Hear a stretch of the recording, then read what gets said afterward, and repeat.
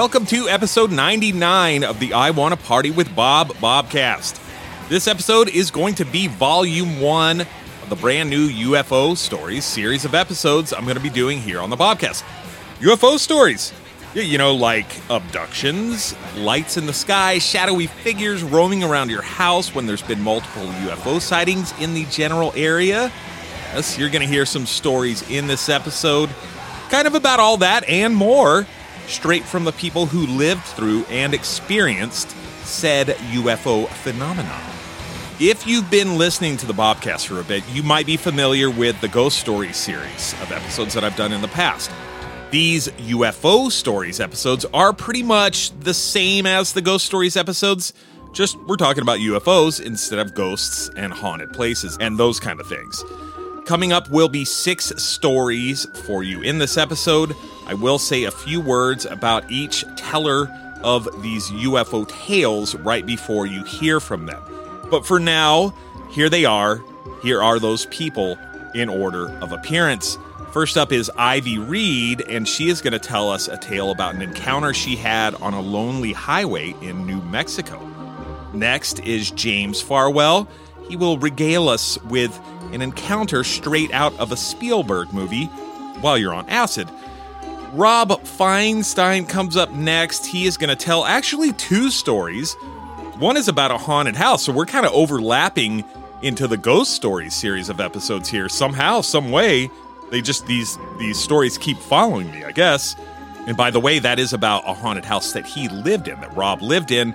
After that, Rob's going to tell us a story of a hike where he lost some time, and maybe he did end up going on more than just a simple hike through the woods.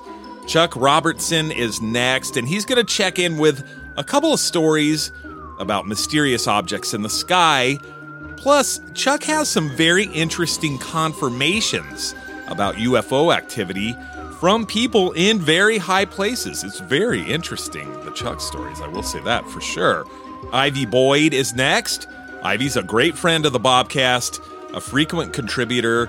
She has stories about kind of some strange things in the sky and shadowy figures on the ground that happened kind of at the same time. It might be a coincidence. It might not be. I don't know.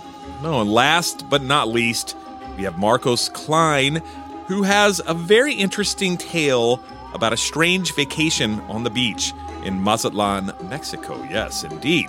Now, before the stories, kind of in between them, and at the very end of the episode, there are going to be some songs, because it wouldn't be a proper Bobcast without music, now would it? I'm going to kind of set the mood for the stories to come with the very first song. That song is Electric Shock Pulse by the band Creepazoid. And I don't know much about Creepazoid. I found them kind of on accident. I do know this, though. They rule. And they're also from Buffalo, New York. What happened was I was looking for a cover of Teenagers from Mars by the Misfits for this episode, and I found Creepazoid on Bandcamp because they did a cover of that song. It's a 3-song EP kind of thing they have up on Bandcamp. I listened to all the songs, and their original songs, holy shit, they're amazing. They're great. Kind of this new wave meets punk, and yeah, really, really great stuff. And I like the original stuff way more than that Misfits song. So here they are on the Bobcast. That says a lot for me to pass up a Misfits cover in a Bobcast episode to play one of their original songs. That really does say quite a bit about Creepazoid. They're awesome. After we hear from Creepazoid, and we'll get to a couple of the stories, is going to be a song by the band Bison, and that's the band in which James Farwell is the singer and guitarist. Bison is super metal. God, I love them. They're so great. After a couple more stories, we're going to hear a song by the band The Mad Caddies. And in fact, that comes up right after Chuck Robertson's story. Well, because Chuck is the singer of The Mad Caddies. Yes, very cool. At the very end of the episode, there is going to be one more song by Bison, because I believe that we do need more of the band Bison in our lives. Right now, though, we are going to hear a few words from this episode's sponsor, the wonderful, the incredible, the amazing Discount Cemetery. Please stand by.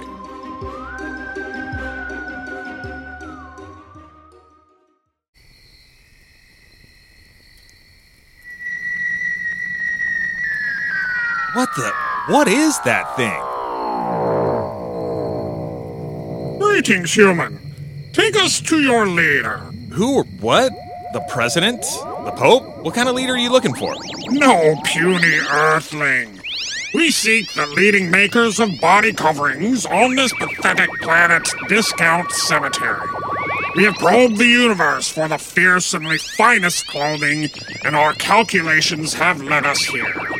We desire several items from Discount Cemetery, such as the Phoenix Lights long-sleeve tee, the Groundskeeper jersey, the Roswell 47 pocket tee, and the Evil Dead-inspired groovy raglan. Entity Cold! Cease the mutilations at once. We are here for Discount Cemetery garments, not further bovine probings. Well, I can tell you that if you go to www.discountcemetery.com, you can browse the entire collection of Discount Cemetery t-shirts, raglans, outerwear, the Gravely Femme line, accessories, and more. Also, if you use the code PARTYWITHBOB at checkout, you'll save 20% off your entire order. On top of all that information, I will tell you this: orders over $100 on www.discountcemetery.com will receive free shipping in the United States. Thank you, human. You've been most helpful. Now, please look at this red light for a moment.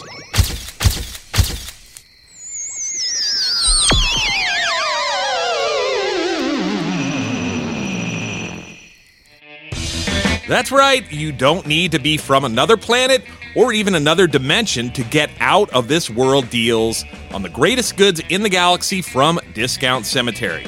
Just go to www.discountcemetery.com, where you can browse the entire collection of ghoulishly groovy clothing and accessories. Always remember to use the code PARTYWITHBOB at checkout for 20% off your entire order. Plus, orders over $100 qualify for free shipping in the United States. So don't delay. Go to www.discountcemetery.com today before these deals disappear into the night. All right, before we get to that Creepazoid song and the stories, let me say one thing real quick. Why am I doing an episode about UFOs? It doesn't seem like something that I would normally cover or care about even, or talk about or whatever. I'm kind of the guy that talks to punk bands and talks about ghosts and other kind of paranormal subjects, right? That is true. This is kind of the short version on how we got to a UFO episode on the Bobcast. I watched a documentary called Hellier recently. There are 2 seasons of Hellier.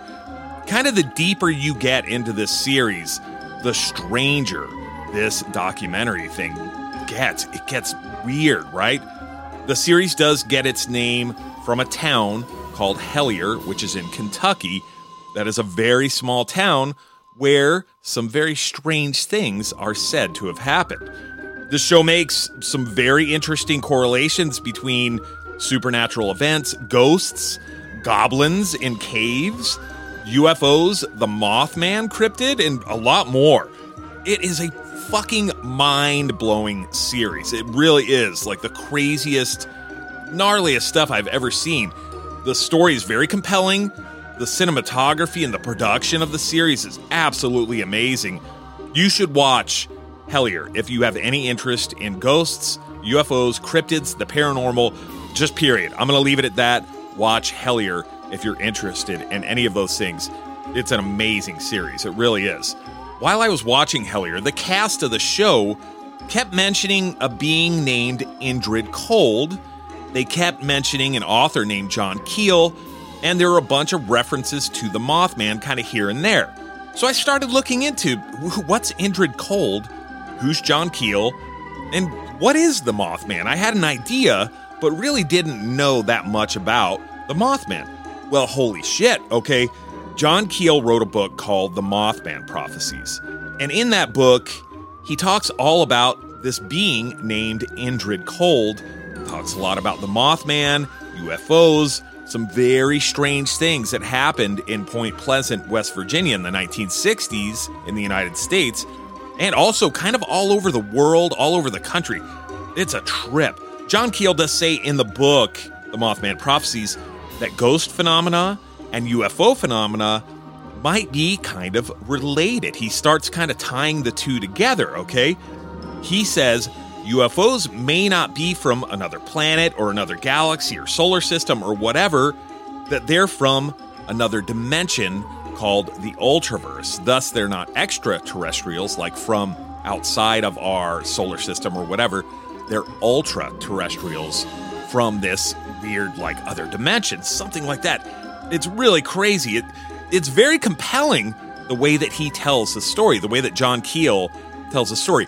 That fucking book is all over the place, so it's kind of hard to read. It's not very linear, but when you kind of put it all together, it's extremely compelling and very, very interesting, okay? UFOs, ghosts, hauntings, cryptids like Bigfoot, they're all kind of part of the same paranormal phenomena.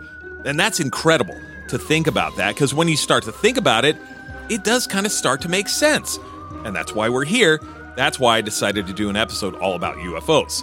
UFOs essentially might just be ghosts up flying around in the sky, flashing lights. That might be the simplest way to put it. I don't know. I don't know if I believe everything that Keel has to say. For sure, I am taking it all with a grain of salt. As of right now, I'm reading the follow-up book to Mothman Prophecies, and that book is called The Eighth Tower. That book is gnarly. This is one of the things that he kind of says. Jesus and all these other religious figures might have been like ultra-terrestrials. We might have been influenced all throughout our history by these weird ultra-terrestrial type of beings. And it is fucking mind-blowing. Again, it's very hard for me to wrap my brain around that kind of stuff, but I don't know, take it with a grain of salt, think what you want to think, that kind of thing. It's pretty compelling to me, though, it really is. I would say just read the books, read those two books, especially read Mothman Prophecies if you have any interest in UFOs and the paranormal. It's a very interesting book. The Eighth Tower doesn't make sense for you to read if you didn't like Mothman Prophecies or thought, well, this book's kind of full of shit or whatever. Don't even bother with Eighth Tower. I would also very highly recommend, if you have any interest in the paranormal or UFOs or anything like that, definitely watch Hellier. In either case, decide for yourself. So let's get to it. Let's hear a song, Electric Shock Pulse by the band Creepzoid, and then we're going to get straight to the stories. Please stay tuned.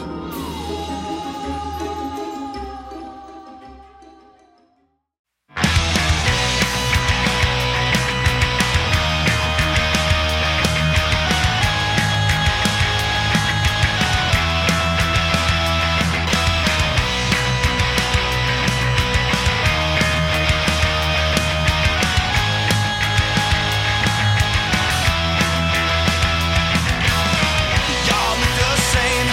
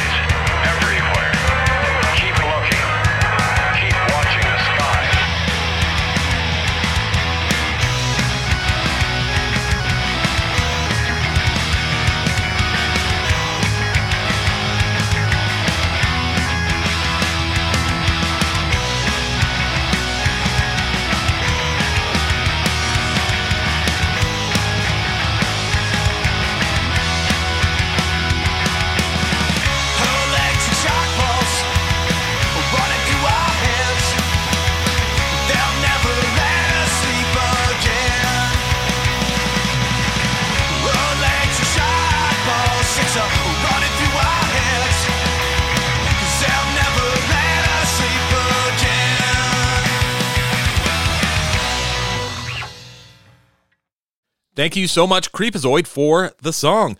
Some members of the band have gone on to form a couple new bands, Off the Avenue and 737. You can check those bands out on Bandcamp. Links will be on this episode's page of the Bobcast website, by the way. Ivy Reed is up first with the very first story of this episode, and this story is about an encounter she had while she was driving on a lonely stretch of highway in the middle of nowhere, New Mexico. This one did spook me pretty good. Let's hear Ivy's story.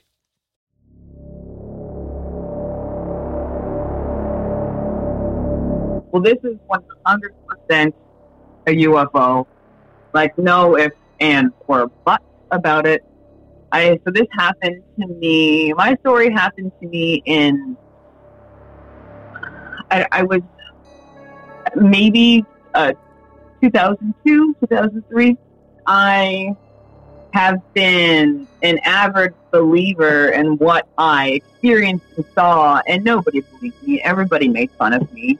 My mother thought it was the funniest thing in the world, and, family would prank me about it, thinking, that I was just being silly.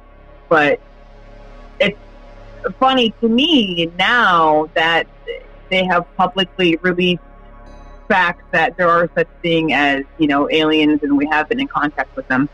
Kind of like, haha, I told you so. There was many years of being, kind of poked fun at, or for seeing this, and I flat out, no ifs, ands, or buts. It 100% happened. And I wasn't drunk. I wasn't high. I didn't drop a bunch of acid or anything like that. This Sure. was, something that actually truly happened. I was, like I said, this was 2002, 2003, something like that. I was living out of my van at the time. I had a white Plymouth Voyager that I kind of turned into a little apartment. Sure. And it was just me and I had a Siberian Husky named Priscilla. So it was just me and Priscilla, and we were driving from Philadelphia to Los Angeles. And I had decided to take the 10 over. I wanted to drop down the 95 and cut over on the 10 because I like that route going down there. So, I didn't have a job, and, I was just living out of my van. So I kind of there was no time limit on, whatever. I was just leisurely driving. Sure. And what I was doing is for gas money, I was pulling over at gas stations, and I would write on a cardboard sign, I would fly a sign saying, "Need gas, please help." And I was just handling money to get to LA, So it was, I like to make my drives at night because there's no traffic, there's no other cars. It's just kind of smooth sailing. So I was, oddly enough, in New Mexico on this drive. And I was on the 10 in New Mexico, and it was just straight, flat, just nothing around, straight road, right? And I noticed the stars. And in the city, you kind of can't see the stars very well. And whenever you're out where there's less light pollution, you can really notice the stars. And the road was straight, so I kind of had a chance to kind of look up and kind of check out the stars, and you could see almost all of them. And then I noticed an oval, long ways oval, start moving up that was also stars. So it's kind of hard to describe. So it was, the whole sky was covered in stars and black. Yeah. And it's all the same pattern. And so there was something clearly camouflaged in a clear shape that had the same pattern over top of it, but it started to move, but the camouflage on it didn't move. So you could see it moving over, really hard to articulate how it looked, but I could see the shape of it. And so it wasn't a mirrored or I could see that it was something that was made to look like stars that was in an oval. And it was right in front of the car, and then it moved up and then over my van. And I'm freaking out. I'm yelling at Priscilla like she can help me or something. And I'm going, oh my God. And I'm all alone. I'm young. I'm all alone. There's no other cars around. I didn't even see another car for miles. Wow. You know, it's like, it was probably 4 or 5 in the morning. Wow. And I start freaking out. And I had this little flip phone, this little silver flip phone. That was, you know, back then that was, you know, it was nothing fancy yet.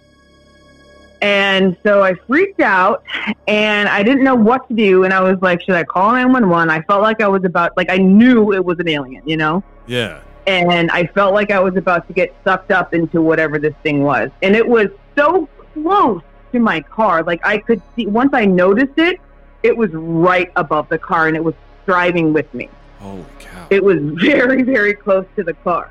And then Priscilla starts to get all uncomfortable and she starts talking. You know how huskies kind of talk and make, like, you know, little tripping sounds. So I was like, I'm not going to call the cops because I don't feel like that's going to help me. And so I called my mom and, you know, I wake her up and she's in Pennsylvania. And so I call my mom and I was like, there is a UFO right above the car. I think it's about to abduct me. And my mom's going, what the hell are you talking about? Child, stop driving, go to sleep. You obviously have been driving too long. Just go to bed. And I was like, no, you don't understand. Just stay on the phone with me. If I get abducted, call somebody. Let somebody know this is happening right now. And she's just laughing. I'm terrified. I'm shaking in my boots. But I can't pull over. Like, I didn't. So I'm trying to speed maybe to, like, get somebody's, like, if there's a copper out there or something, to get somebody's attention. So I start flying, going like 90, and I'm like full on panicking, and I'm like crying, and I'm like, this is it. I'm gonna get. I've seen these movies. This is how it ends, you know. Yeah. And then it just goes straight up in the air and goes away. To me, that was so. It was like kissing my car. It was so close. You know what I mean? I mean, close enough that your dog noticed something was off. Something's weird is going on here, you know? Yeah. You know, and Priscilla, like, you know, huskies are they're pretty vocal, you know? Sure. Like, they make different sounds for different things. And she was making there's somebody right there sound, you know? Oh, I see what you're saying. Right. Like if somebody was at the door or if somebody at your house or however you want to say it. Dogs have different pitches for things, especially huskies. They have a leave me alone sound or an I love you sound, and then they have a there's somebody here sound, and that is the sound she's making. Like no ifs, ands, or buts about it. Anybody that owns a husky knows exactly what I'm talking about. Right, yeah. And so, you know, I was like, how else do you describe that? You know, oh, you were just tired, or oh, you know, you had been driving on a long road and, you know, sometimes, you know, your eyes play tricks on you. And it's like, okay, correct. I have many times on a long drive have started to see shadow people. You know what I mean? When you're tired and driving. Yes. But this was not that. This was not that at all. I feel like whatever it was like peeking in through my window, listening and looking at what I was doing. Right. Like just checking me out, heard me on the phone freaking out.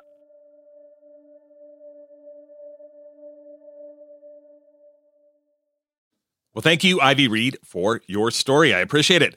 Next up is a story by James Farwell of British Columbia, Canada. Future home of the Bobcast, by the way, I hope. James and I go back a long time, around 20 years. That's how long we've known each other, very long time. James currently sings and plays guitar in the band Bison. They were formerly known as Bison BC, though when I met James, he was in a band called Streets. And Streets stands for Skateboarding Totally Rules, Everything Else Totally Sucks. It was the best band name ever. Well, here's James with a story straight out of a special effects sequence from an M. Night Shyamalan movie, followed immediately by the song Dark Skies Above, which is by the band Bison.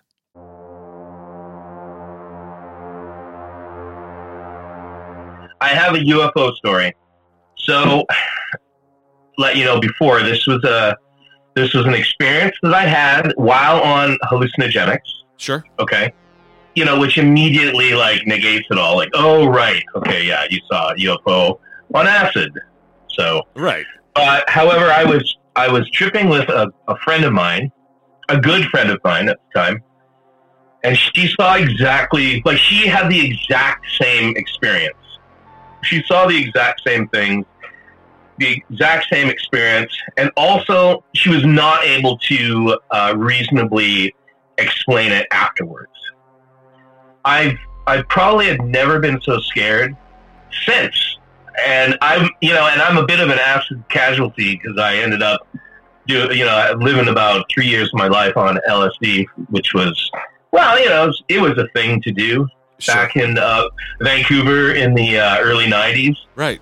Acid was everywhere, and it was really good. And it was cheap, so you could drop a tab and then trip out for 12 hours and whatever. But I never saw another UFO after that. So here's the story.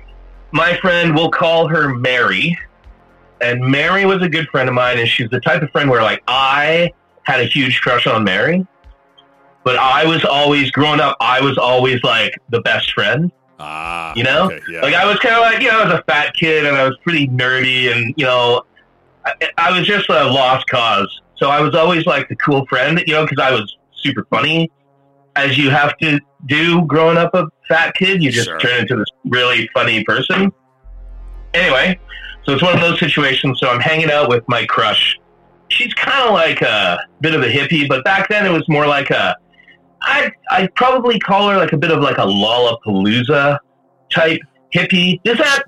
Can you kind of feel what I'm saying? More Lilith Fair. I'd put more in like the Lilith Fair category. There you go. Yeah. I'll give you that for sure. Thank you. Okay. So she has all the drugs all the time. I'm not much of a drug guy. No hard drugs at this point in my life.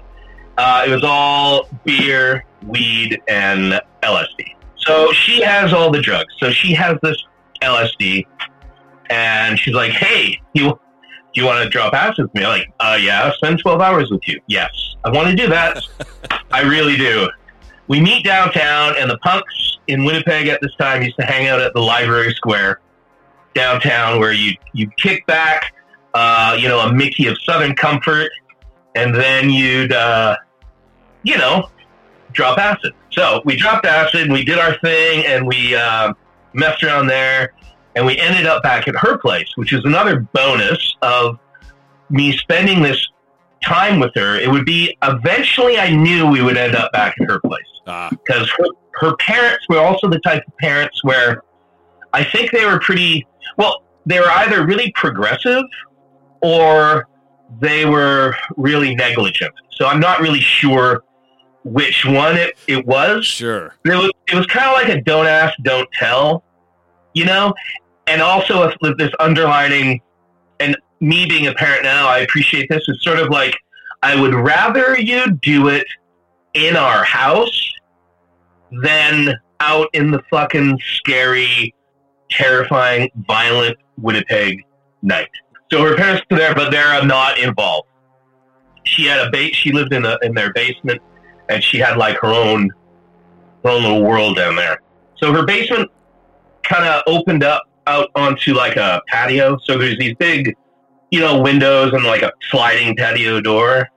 So we're like, tripping out and talking, and I'm trying to be like as charming as I can, which is hard to do when you're on acid and you can't really think straight. So who knows? And then all of a sudden, I guess it started with it was like a rumble, a thing that Winnipeg at the time where we lived, it was a major thoroughfare for airplanes coming into landings. So they were not right above your house, but they're on their way down. So airplanes were loud. Sure. So at first I thought it was an airplane, just airplane traffic. But quickly we were like, yeah, that's pretty loud for an airplane. And then, it happened so quickly that it became louder. Light seemingly shone right straight down into her backyard, like from her, like that we could see out her back. and she had these blinds. The screen windows were open, and then the sliding patio door was partly open because we were also like smoking pot and we needed to air out the place or whatever. Sure. Actually, I think it was hash. She had really good hash. Like, I don't know. It's one of those where I just kind of didn't want to know, like, how she got all this good drugs.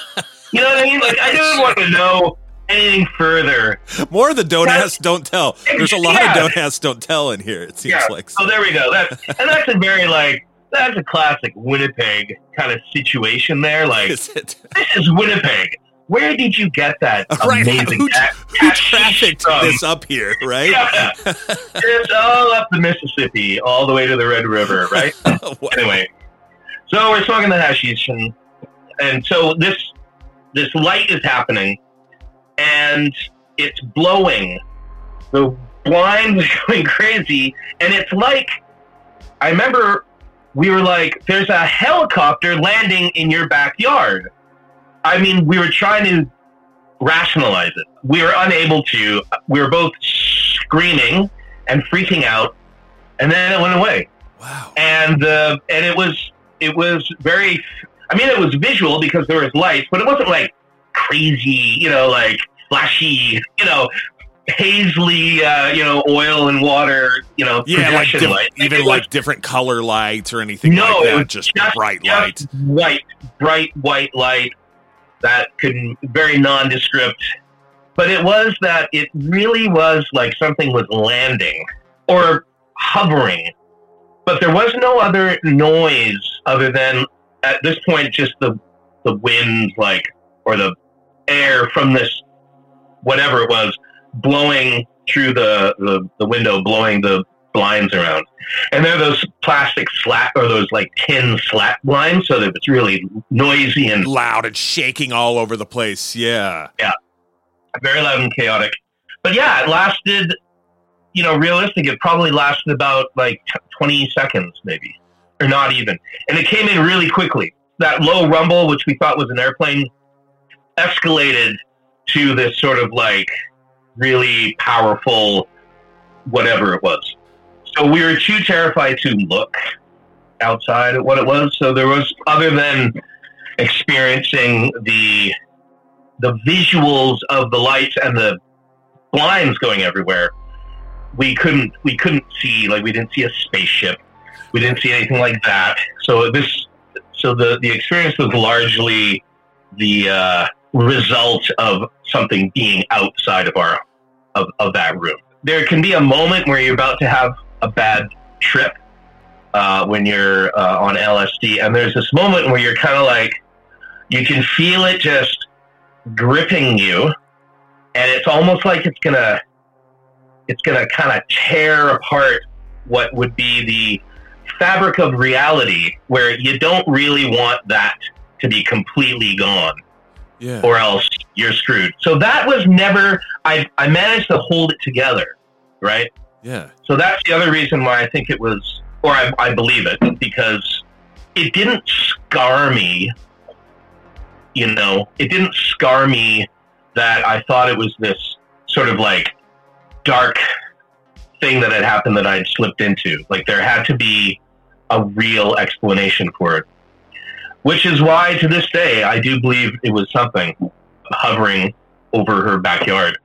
And I remember when we were able to go, and this is super late at night, so I know the next day, we were kind of with their parents kind of waiting to be wow, that was crazy last night, right? What happened?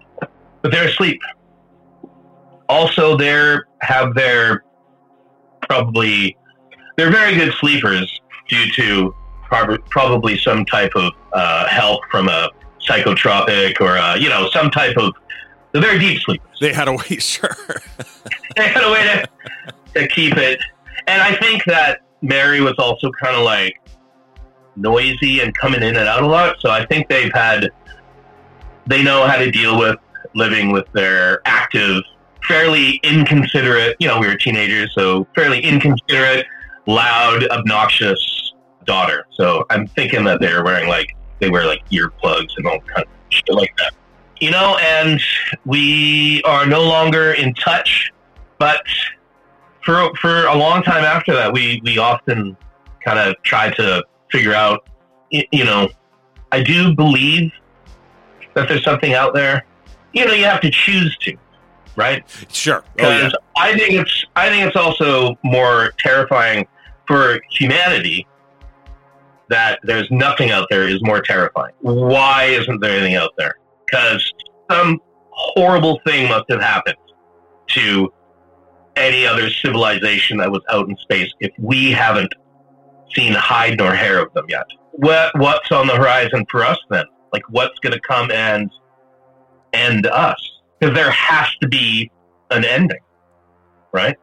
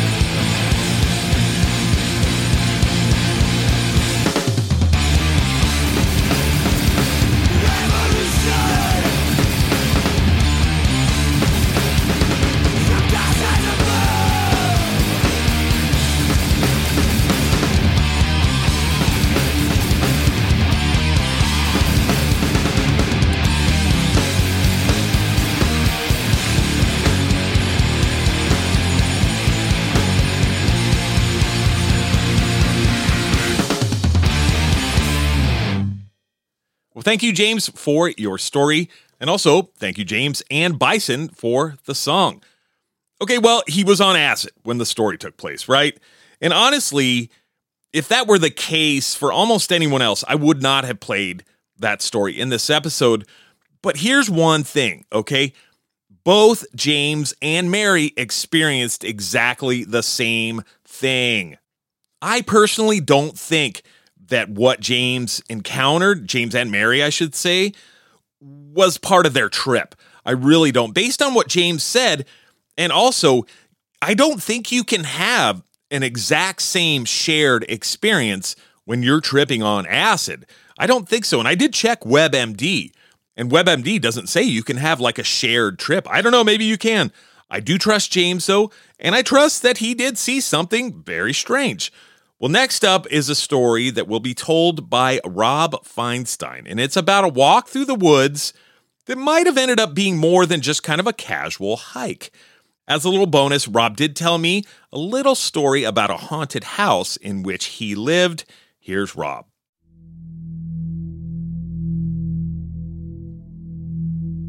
I'll tell you my ghost story right quick. So I bought a house.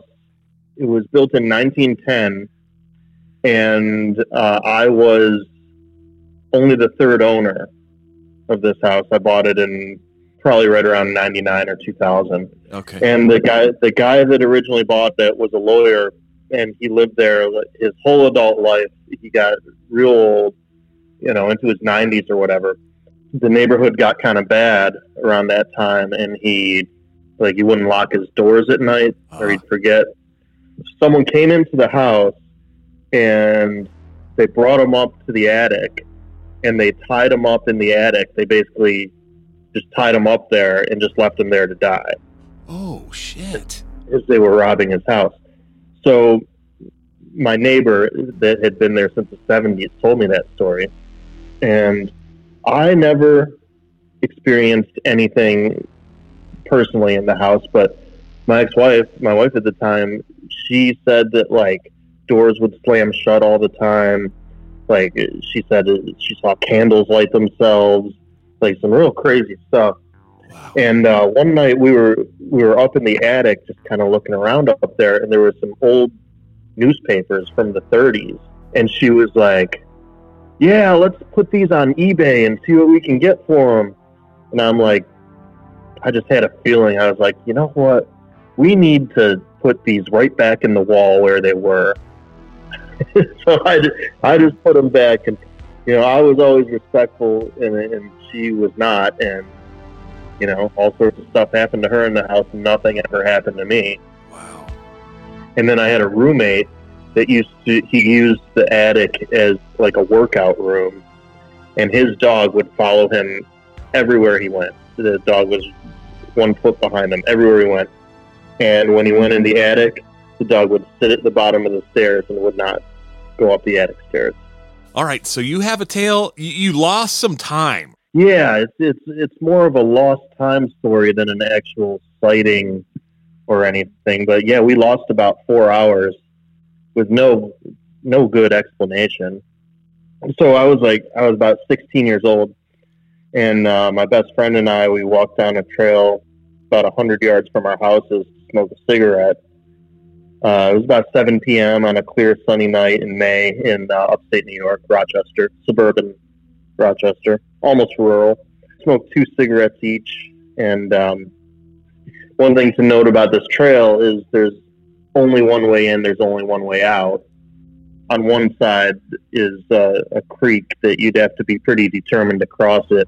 On the other side is a steep burn that you could climb it if you really needed to, but you probably wouldn't. Sure. Same thing at the end of the trail is basically just, like a 12-foot berm that's wooded and mudded.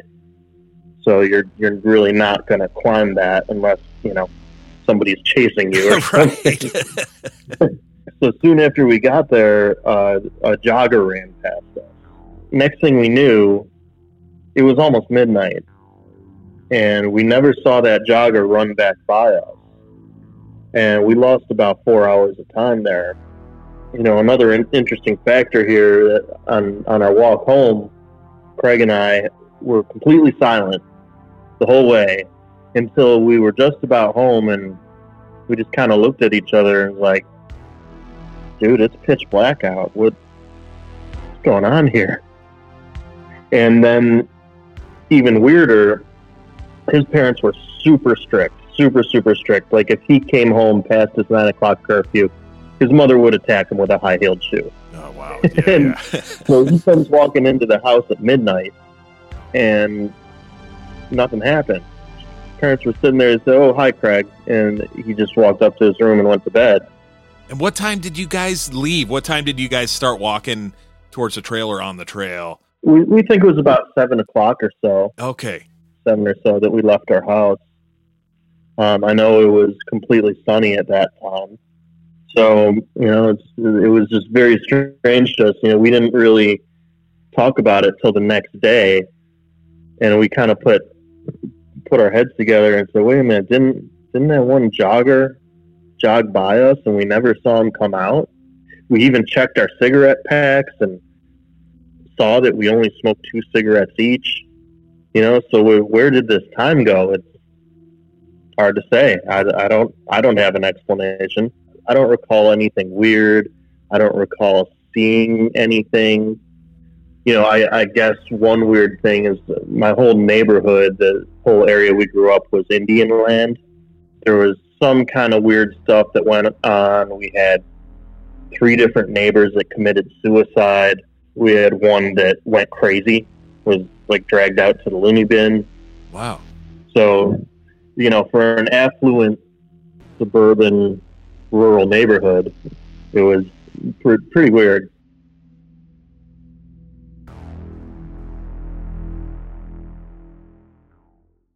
Thank you, Rob, for your stories.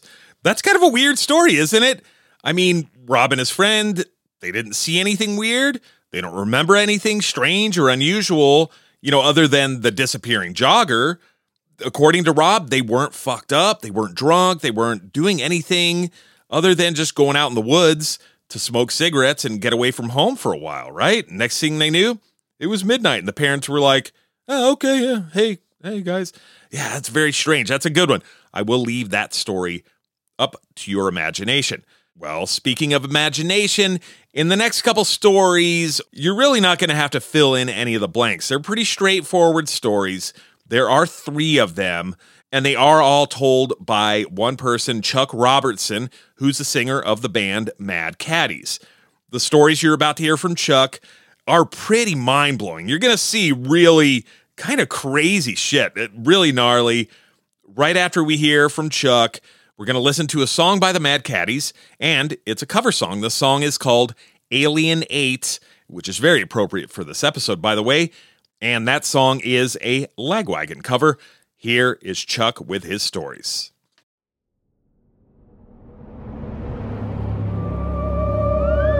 I'm Chuck Robertson. I'm from the band Mad Caddies, yeah. And I have a real UFO story. It was February 2013, President's Day weekend. My ex-wife and I and 2 other couples, and we were camping down at Refugio State Beach, which is just north of Santa Barbara, about 20 miles. Really popular state campground, beautiful beach. I call it my temple. I've been going there since I was 2 years old, and it's like, that's where I go to church, is Refugio Beach. It's literally means refuge in Spanish. It was a beautiful Sunday evening on a long weekend, so it was like, the Friday off and the Monday off, so the place was packed with campers, and we get seasonally, as you know, down in San Diego, February sometimes, if it's not raining, we get some of the nicest beach weather. Because it's no fog and those 80-degree short days, and it's just really clear skies, and it's just awesome. And so my ex-wife and I and my friend, I won't name them, but 2 other professional couples. It was only about 9 o'clock at night. No one was inebriated. We maybe had a couple of beers. We just finished dinner. And if it serves my memory correct, yes. The first sighting was my ex-wife, Callie, goes, "Oh my God, what's that in the sky?" And we're sitting around the campfire and the beach in a campground that has maybe, 70 sites in this cove, Refugio. And the where we are, the ocean is facing south because it's that part on California where it's Point Conception and it goes down on the map. And so, like, you're actually looking at San Diego and LA when you're looking at the ocean where we are in Santa Barbara County for like this 40-mile stretch. And we're only 50 yards from the beach, from the ocean. We have like one of the prime camp spots, but there's some oaks and some scrubs, trees around us. And my ex-wife goes, look at that orange light. And I go, whoa.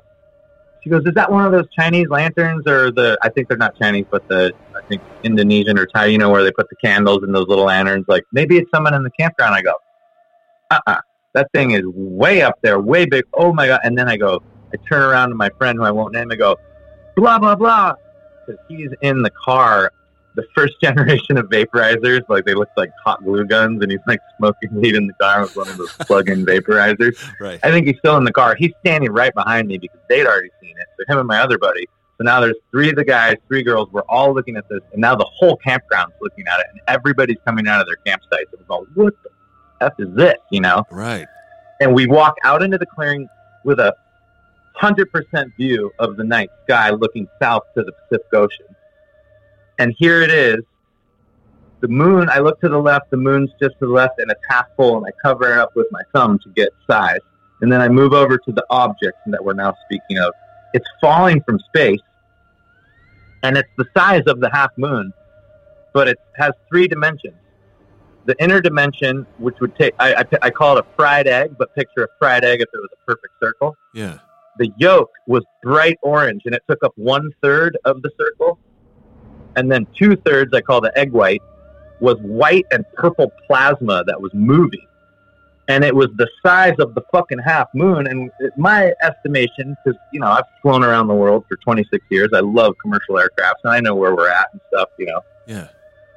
And I'm estimated to be, like, started at, like, 80,000 feet, maybe 100,000 feet. I mean, at this point now, there's like 30 of us all standing out in the parking lot right by the beach, all walk from our campsites, and we're like, what is this? Oh my God. It's not making any noise. And it's just falling straight down at a very methodical, slow speed. This orange, white, and purple plasma ship, I call it. And then it just stopped at what I estimate anywhere between, say, 25 and 50,000 feet. Because I know where the jets fly, you know. We know the routes, like, oh, that one's going to San Francisco. We're kind of under I-5 of between LAX and SFO and flights that go to Hawaii. And we have Vandenberg Air Force Base, which will be kind of a cool thing at the end of the story. Don't let me forget. Okay. You know, which is that's where SpaceX is. And you know, they launch a lot of rockets. I watch them from my house. But this is not that. And it just stops. And then it just stays there for, I don't know, let's say 20, 30 seconds. At this point, we've been watching it for maybe 2 minutes. And then it just slowly starts tracking north towards San Francisco, and we watch it for about a minute until it disappears, and that was it. And, yeah, everyone of sober mind, of clear vision, of, you know, 30... Yeah, I was 30 years old. You know, I still have perfect vision, you know? And I've never had delusions. I've seen so much stuff, man. I mean, where I live, it's a hot spot. We have the Pacific Ocean off there, the Mariana Trench. We've got Vandenberg Air Force Base. You know, this part of Southern California is really active. And I've seen tons of stuff. I'm an avid star watcher. But I've never seen anything like that just completely shook my world. I'm like, that was a plasma ship. It just flew in from space, stopped at cruising altitude, and then went. We don't have anything that does that. Right. We don't have anything that just does these 90-degree angles with that's something that's brighter or as bright as the half moon in the sky. Yeah. And so, yeah, it changed all of us. And we were so befuddled that there was nothing on MUFON about it, on the Mutual UFO Reporting Network. I mean, at least tens of thousands of people must have seen this thing on a Sunday night at like 8:45, 9 o'clock on President's Day weekend on a beautiful, clear night where everybody would have been out, you know, just cleaning up their barbecue and looking at the stars with the margarita in their hand. I mean, come on. And there was nothing on the news, total blackout. I'm like, weird. And we, you know, I looked for years and just never saw anything. And so, yeah, that was the big one. And then fast forward, I don't know, 10, 11 years. So about 2 years ago, I'm wine tasting with my buddy on like a Monday at his place. A musician friend, has a little wine tasting room where we are. And it was like pouring rain. I had nothing to do. He's like, hey, come over and drink some free wine. I'm like, right on. And there were some random tourists in town, and this girl starts chatting me up, and her boyfriend works at NASA at Vandenberg Air Force Base. Ah. And I start talking about UFOs, and she goes, "Oh, you used to talk to my boyfriend. You know, they're allowed to talk now since like the whole disclosure thing and the Tic Tac. So this is pretty recent. This must have been within the last 2 years." Yeah. And I go, "Well, I've got two stories." I told him the one I just told you. And then I go, and I've got a recent one. I saw a cigar ship come over the mountains last year. And I watched it for a minute, and it went towards you guys' base. What's up with the cigar ship? He goes, "That was us." He goes, "That's our unmanned space drone. And it looks like a cigar when it comes in. It's got this purple tail." And I'm like, "Cool, man." I'm like, "So what about the other one?" He goes, "That was that." Oh. He goes, "I remember." He's like, "I'd been there." I'm like, "Who are they?" He's like, "We don't know. We keep track of them in the higher ups, but we're allowed to talk about it now." I'm like, "Cool." Oh my God. Wow. Yeah. Wow. And so that's, it felt really good to be validated. And like, okay, I'm not crazy. We all witnessed this thing. I've wanted to believe since I was a little kid. I love sci-fi books and, of course, believe that there's other life out there. But it's like, do they want to come talk to us? I don't know. We're pretty stupid. So, I'm a storyteller, and I love the 3-part, series. So we got the 2, we got the real ship, we got the cigar. Now, are you ready for the grand finale, dude? Absolutely. Okay, this goes straight to the top, brother, and I'm not yanking your chain here, okay? Gotcha.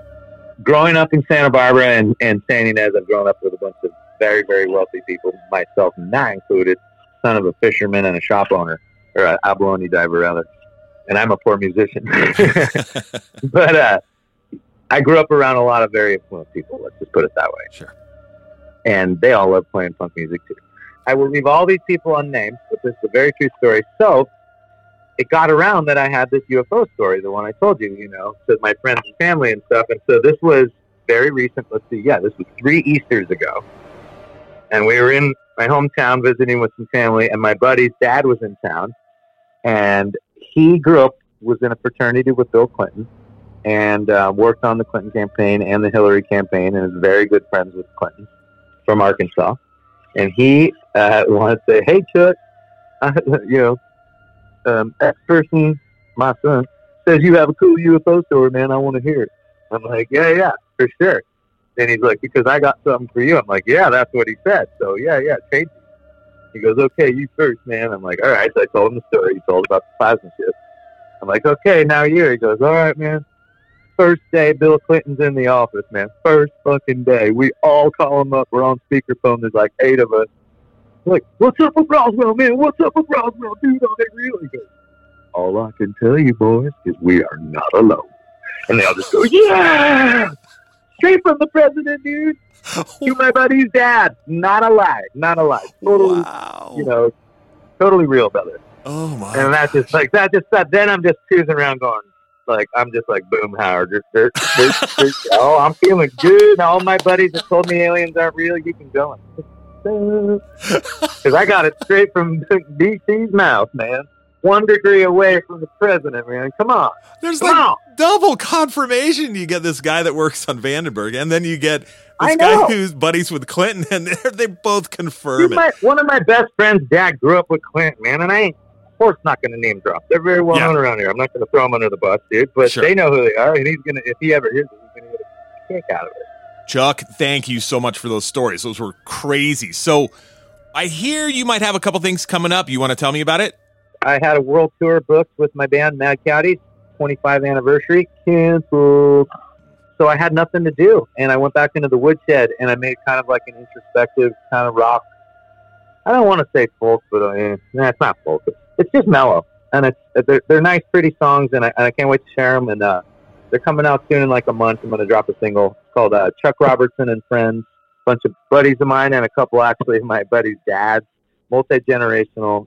It's fun music. It's for everybody. But yeah, Chuck Robertson and Friends, All Out of Dreams, coming out soon on all the platforms.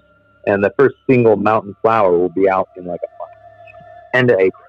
Cool. We'll keep an eye out for that for sure. Yeah, I look forward to hearing that too, for sure. So.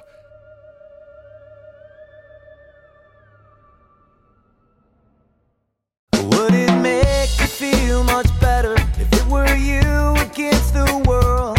If you were an alien? If it were conspiracy?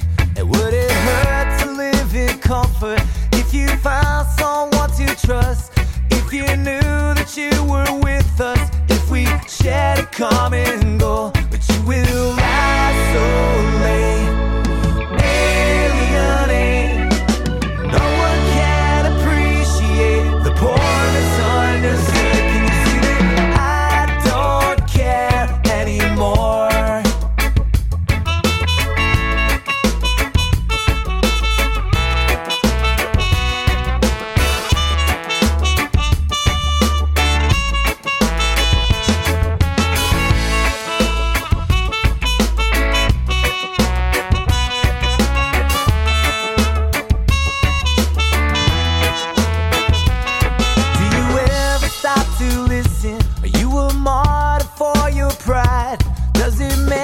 Feel much better when you are an alien. And would it hurt to live in comfort if you found someone to trust?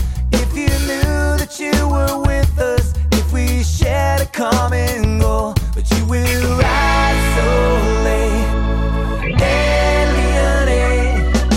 No one can appreciate the poor misunderstood. Can you see that I don't care anymore?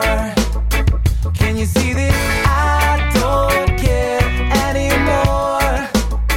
Can you see that I don't care? I don't care. I don't care anymore.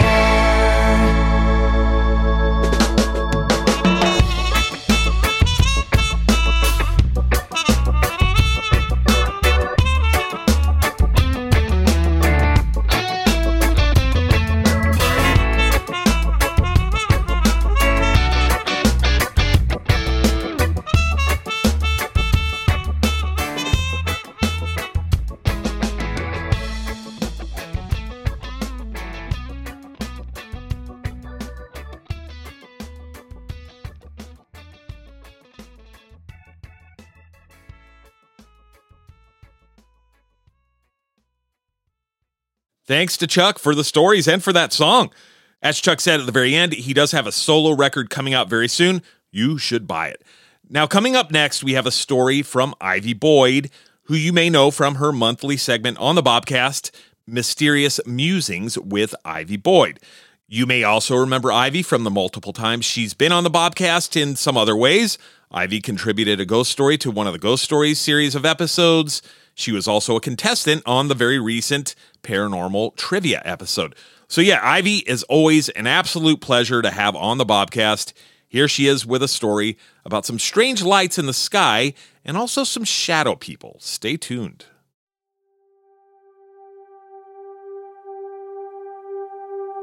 So I think one of the first UFO type stories I want to share is something that, to preface this, I have really open-minded, accepting parents, which is awesome to grow up with. And growing up, my dad used to tell me stories about how at our house, I think it was when we were living in Catalina in Arizona, he used to see these big orange balls in the sky.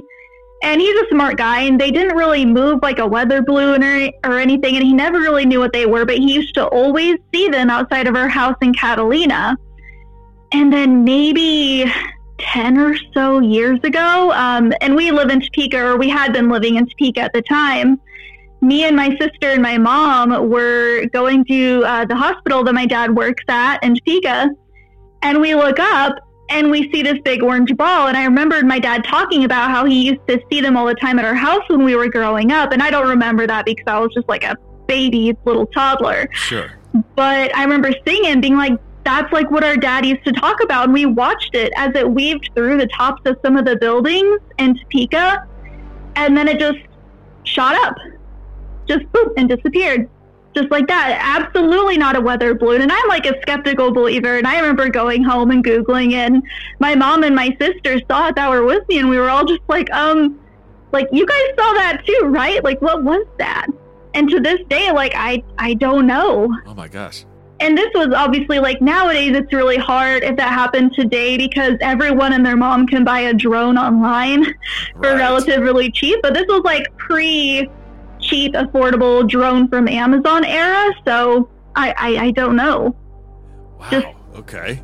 big orange, almost not like glowing, but almost kind of reflective, which is what makes you think, could this be a weather balloon? Because they can be kind of silvery sometimes, but Right. no weather balloon moves like that. Not like straight up and then gone. Yeah. Yeah, they don't like zip and zag around real quick and then boop, and then just disappear into the sky. Wow. And that was Topeka, Kansas, you said, is where that happened. Yeah. He used to see them, and it might have been somewhere else in Arizona, but I think it was when we lived in Catalina, he used to see them. And then, we saw it again in Topeka, and I've never seen it again since then, but I remember thinking it was a coincidence that, is it watching our family? Like, my paranoid mind starts going, are they keeping an eye on us? Did they follow us or something? I don't know.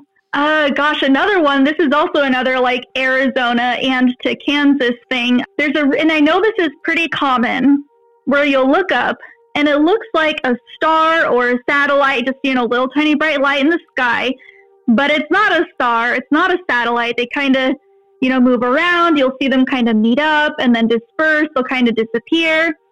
And that was another thing that I always grew up hearing about. My parents would talk about how at my grandparents' house in Safford, Arizona, there's a mountain behind their house called Mount Graham. And they used to go outside at night and watch these, what looked like stars, but they kind of move around. Two of them would meet up and make a bright light, and then they'd split up again, doing all these crazy things. Again, this is like pre-drones. No one's doing that we know of. There's also military bases out there and stuff, so who knows? Sure.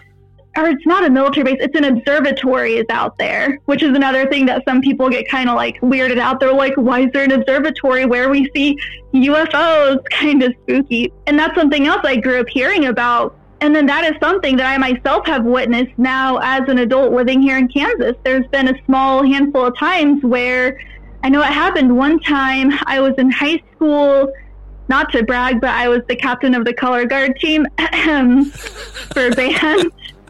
And I know, thanks. And it was late at night, and we were practicing pretty late on the football field. And I remember looking up, and at first I thought it was a satellite, because satellites will look like a star in the sky, but they just move real slow and kind of a straight line. Yeah. And it was doing that at first, and me being me, I'm joking about aliens. And then all of a sudden, it starts kind of going weird, and then boom, it just disappears. Wow. Just disappeared. And we were like, well, and I know satellites can disappear if they hit their Earth's shadow, but like this thing wasn't moving like a satellite. So I don't know. Again, yeah, something really weird, especially the way you describe the movements of the objects. And that's very unsatellite-like, I would say, for sure. So.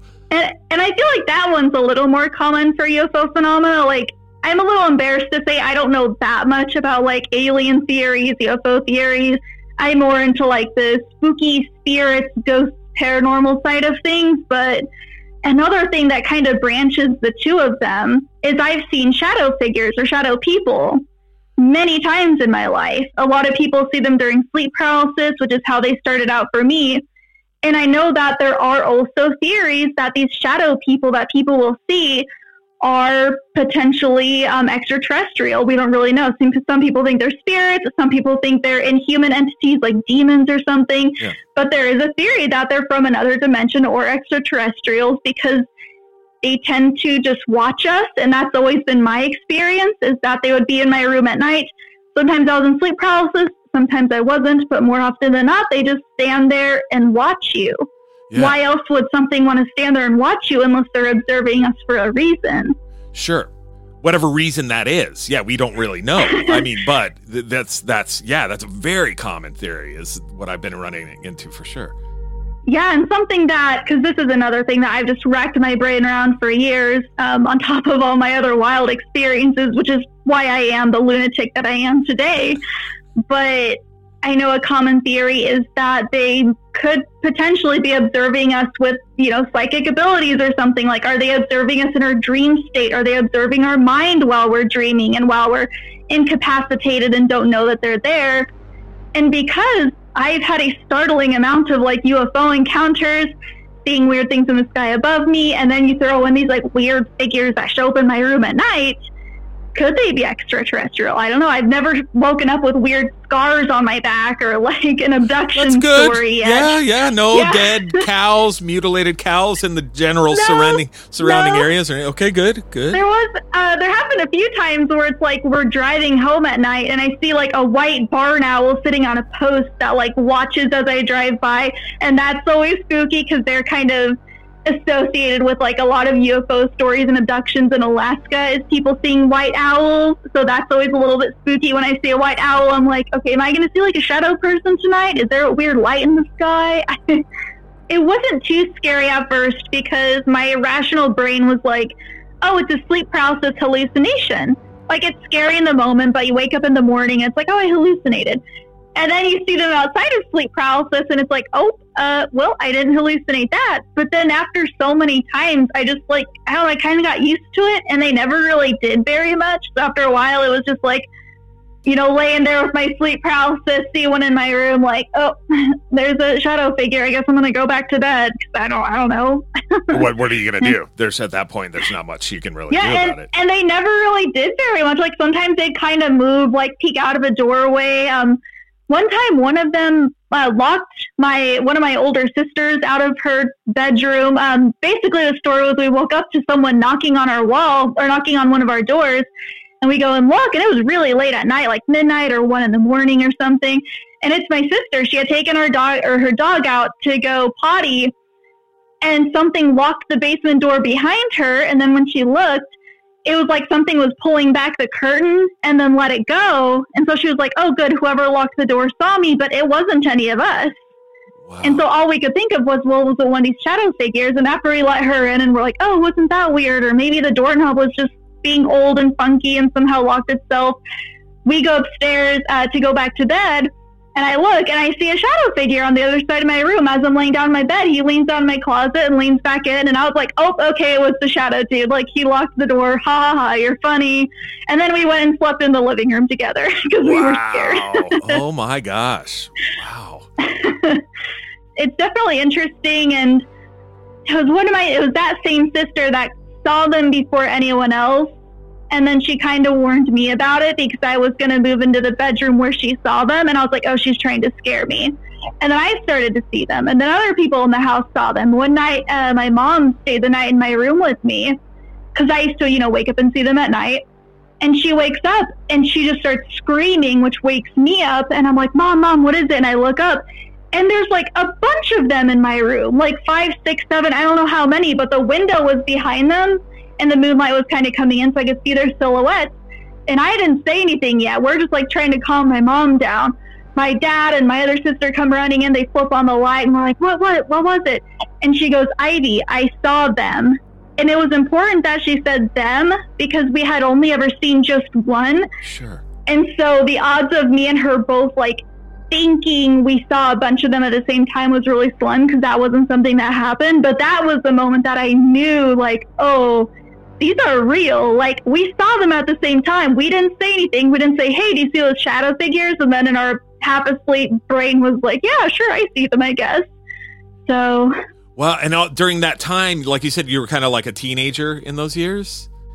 Yeah, those were some pretty messed up teenage years. I had poltergeist activity going on. This all started when we used a Ouija board, so there was other weird stuff going on. We were dumb kids that didn't know what we were doing, but that was just kind of on top of other things happening. We also had these weird figures that would visit us. Right, and during that time, too, you had seen some of this UFO activity or potential UFO activity. Yep. Yeah, exactly. Wow, so it's all kind of like at the same time. That's amazing. Wow. It starts to kind of connect as you think about it sometimes, and as much as you try and search for answers, it just kind of opens the door for even more questions. So Absolutely. To this day, when people ask me like about my exact thoughts or what I think it is, I'm like, I have no idea. Right. I just know something weird happened for a few years. And like you said, that just raises more questions about even what the shadow figures are compared to maybe what you would think about it if there were no UFO activity kind of in your life at that same time, potentially, or however you want to say it, or, in a time close to that anyway. So. Yeah, and it wasn't until kind of recently that because I used to always kind of fall under the category that like these shadow people are just like low-level demons or some sort of inhuman spirit just kind of messing with us. But then, yeah, once you kind of think about the time frames and you hear about other people's stories and people receiving telepathic messages from them and all this other stuff, that's what makes me slowly become inclined to believe, like, are these others some sort of higher being, or they're from a different dimension, or ultra-terrestrials? Like, what are they?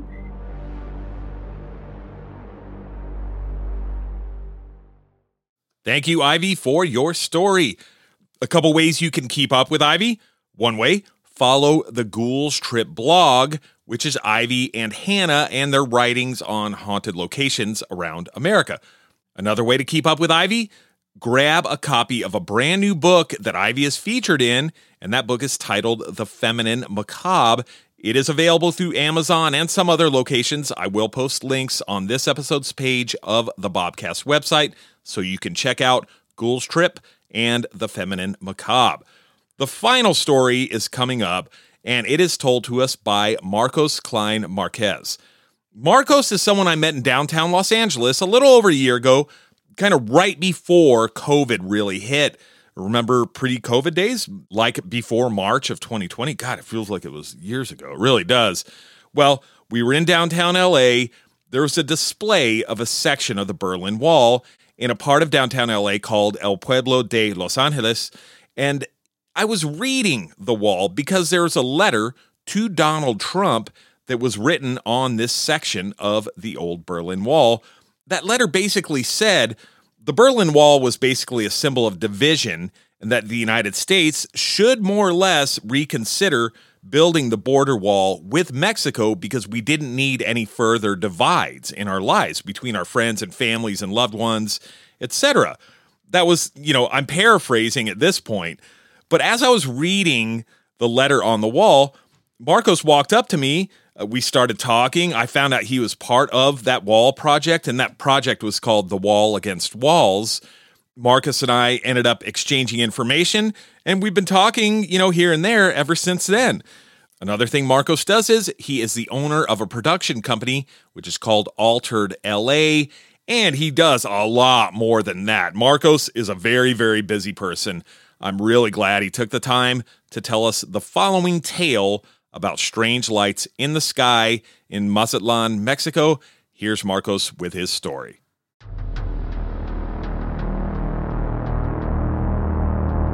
A UFO, right? Unidentified flying object. Doesn't necessarily mean that it translates to hey, I saw a spaceship. But the experience was certainly unique. And I was texting with my dad, right, last night, knowing that you and I were going to be talking about this today. And for the life of us, neither one of us can remember the year, but we know it was in the 80s. We know it was in the 80s, and we were on vacation in Mazatlan, Mexico, right? Coastal community, the western part of the country, but on the mainland, not on the Baja Peninsula. Warm weather, everything's nice, warm water. And this was right at sunset when we were still on the beach. And as a matter of fact, I remember clearly that my mom had already said, guys, time to pack it up. The sun had just set. And time to pack it up. Let's go inside. Let's go back to the hotel. And people on the beach started pointing at something over the ocean. So we were looking west. And what they were pointing at, we all turned around. And what they were pointing at was this glowing just light, right? But it was big. It was big. It wasn't like a star or anything like that. No, it was more like the size comparable, I guess, to the moon, if you will, in terms of it's not the size of the moon, but what the moon would look like for us on a full moon, right? So this large circle, it was just glowing red. And then it started shifting colors, right? And that's what we could see. We could see this just glowing light. Eventually, it separated and formed a triangle, right? It's separated into three separate units, and one stayed up here and two moved down here, and they were about the third of the size of the larger one, but separated like that. And then it was started kind of spinning, and people on the beach, man, were going nuts. The moment it formed the triangle, right? which has some religious symbolism, particularly in Christianity or Catholicism, right? With like the Son, the Father, the Holy Spirit. I guess that this is the Holy Trinity. Old ladies fainted. I mean, old ladies fainted on the beach. Wow. And it's not like, and there were hundreds of people on the beach. And so then this thing, I remember clearly, they joined together after spinning, right? Joined together again and formed more of an oval, right? So instead of being a perfect circle, it stretched out, right? So it either squished up or it was always like a cylinder like that and just did that, right? You want more Christian references, which made everybody, more old ladies faint. It took the shape of like a fish. And this thing is slowly moving towards us and over us. The whole thing lasted 20 minutes. And then it goes back into a cylinder, right? Took a few other shapes, and all of this is changing colors, right? It's glowing and changing colors, right? And then when it got up to, above us, a little bit past us, it like took off. I mean, I wish I could tell you that there was like it sped up and left or something. But this thing had been moving this way, and then just and so it felt like it left. It could have just disappeared. That was just what the way we felt. But all of us remember it the same, as in having sped off further east, right? And it was 20 minutes of everybody standing on the beach, people screaming, ladies fainting. And just everybody in awe. What in the hell is this? You have no idea what it was. And this is, early 80s, mid 80s. So it's not like you've got all of the apps and people taking pictures and blowing up on social media at the time, because it didn't exist. And to this day, we all have the same recollection of it. We talk about it from time to time, wondering what it could have been. We debate whether or not it's like the lightning balls or whatever they're called, some type of, it's not uncommon in certain parts of the world, I guess, for like glowing balls that are electricity really that form. But what was unique about this one is because you hear about those and they tend to be like small in roads or whatnot. But what was amazing about this one I guess it's all perspective, and when there's nothing behind it, you can't tell the distance, right? So just simply being in the sky, it could have been 10 feet away from us and this big, and it just felt like we all saw it like it was huge. But the reality is we had about a mile of beach full of people, and everybody was looking that way. So it's not like it was right on top of me, right? It was in the sky, it was a ways away, right? So you start looking in details like that to try to like triangulate, and no, everybody was just pointing out. Regardless if you were 500 yards that way or a mile that way, everybody was pointing out. Nobody was pointing that way, and then, nobody was doing that. Sure. And like you said, it's Mazatlan, tourist beach, people everywhere. Right. And everybody saw this happen. Everybody saw something happen. Everybody. Thank you, Marcos, for your story. Thank everyone who contributed to this episode with a story. Ivy Reed, James, Rob, Chuck, Ivy Boyd, and again, of course, Marcos. Thank you all so much. Here's a thing about all these stories. To me, they've all been told before by other people in some way, shape, or form. That thing in the sky chasing Ivy's car, something landing in the backyard in James's story, but while he was on acid, which, by the way, is something I've read. If you're on acid or your brain's kind of wired a little bit differently for some reason, that can be kind of a beacon for beings that operate UFOs. Yes, something to think about there, right? Rob and his story about losing time, Chuck and the objects in the sky, and that really gnarly confirmation by government people, that was fucking gnarly. By the way, Tom DeLonge, I do owe you an apology for all the shit I've talked about you through the years. I haven't really talked that much shit about it. Anyway, Ivy Boyd and her stories about the balls of light in the sky and the shadow people. Marcos and his story about the lights in the sky making like religious symbols. All that strange stuff has been seen, felt, encountered by other people many times. I think UFOs are fascinating, but to me, they're also a little bit terrifying. I would definitely expect more UFO content on the Bobcast moving forward from this point on. Also, definitely watch Hellier if you get a chance, if you're interested in this kind of thing and you haven't seen it yet. And I would definitely suggest reading the Mothman Prophecies, kind of if you want to know more about that paranormal UFO kind of tie together. It's really, really interesting, really cool.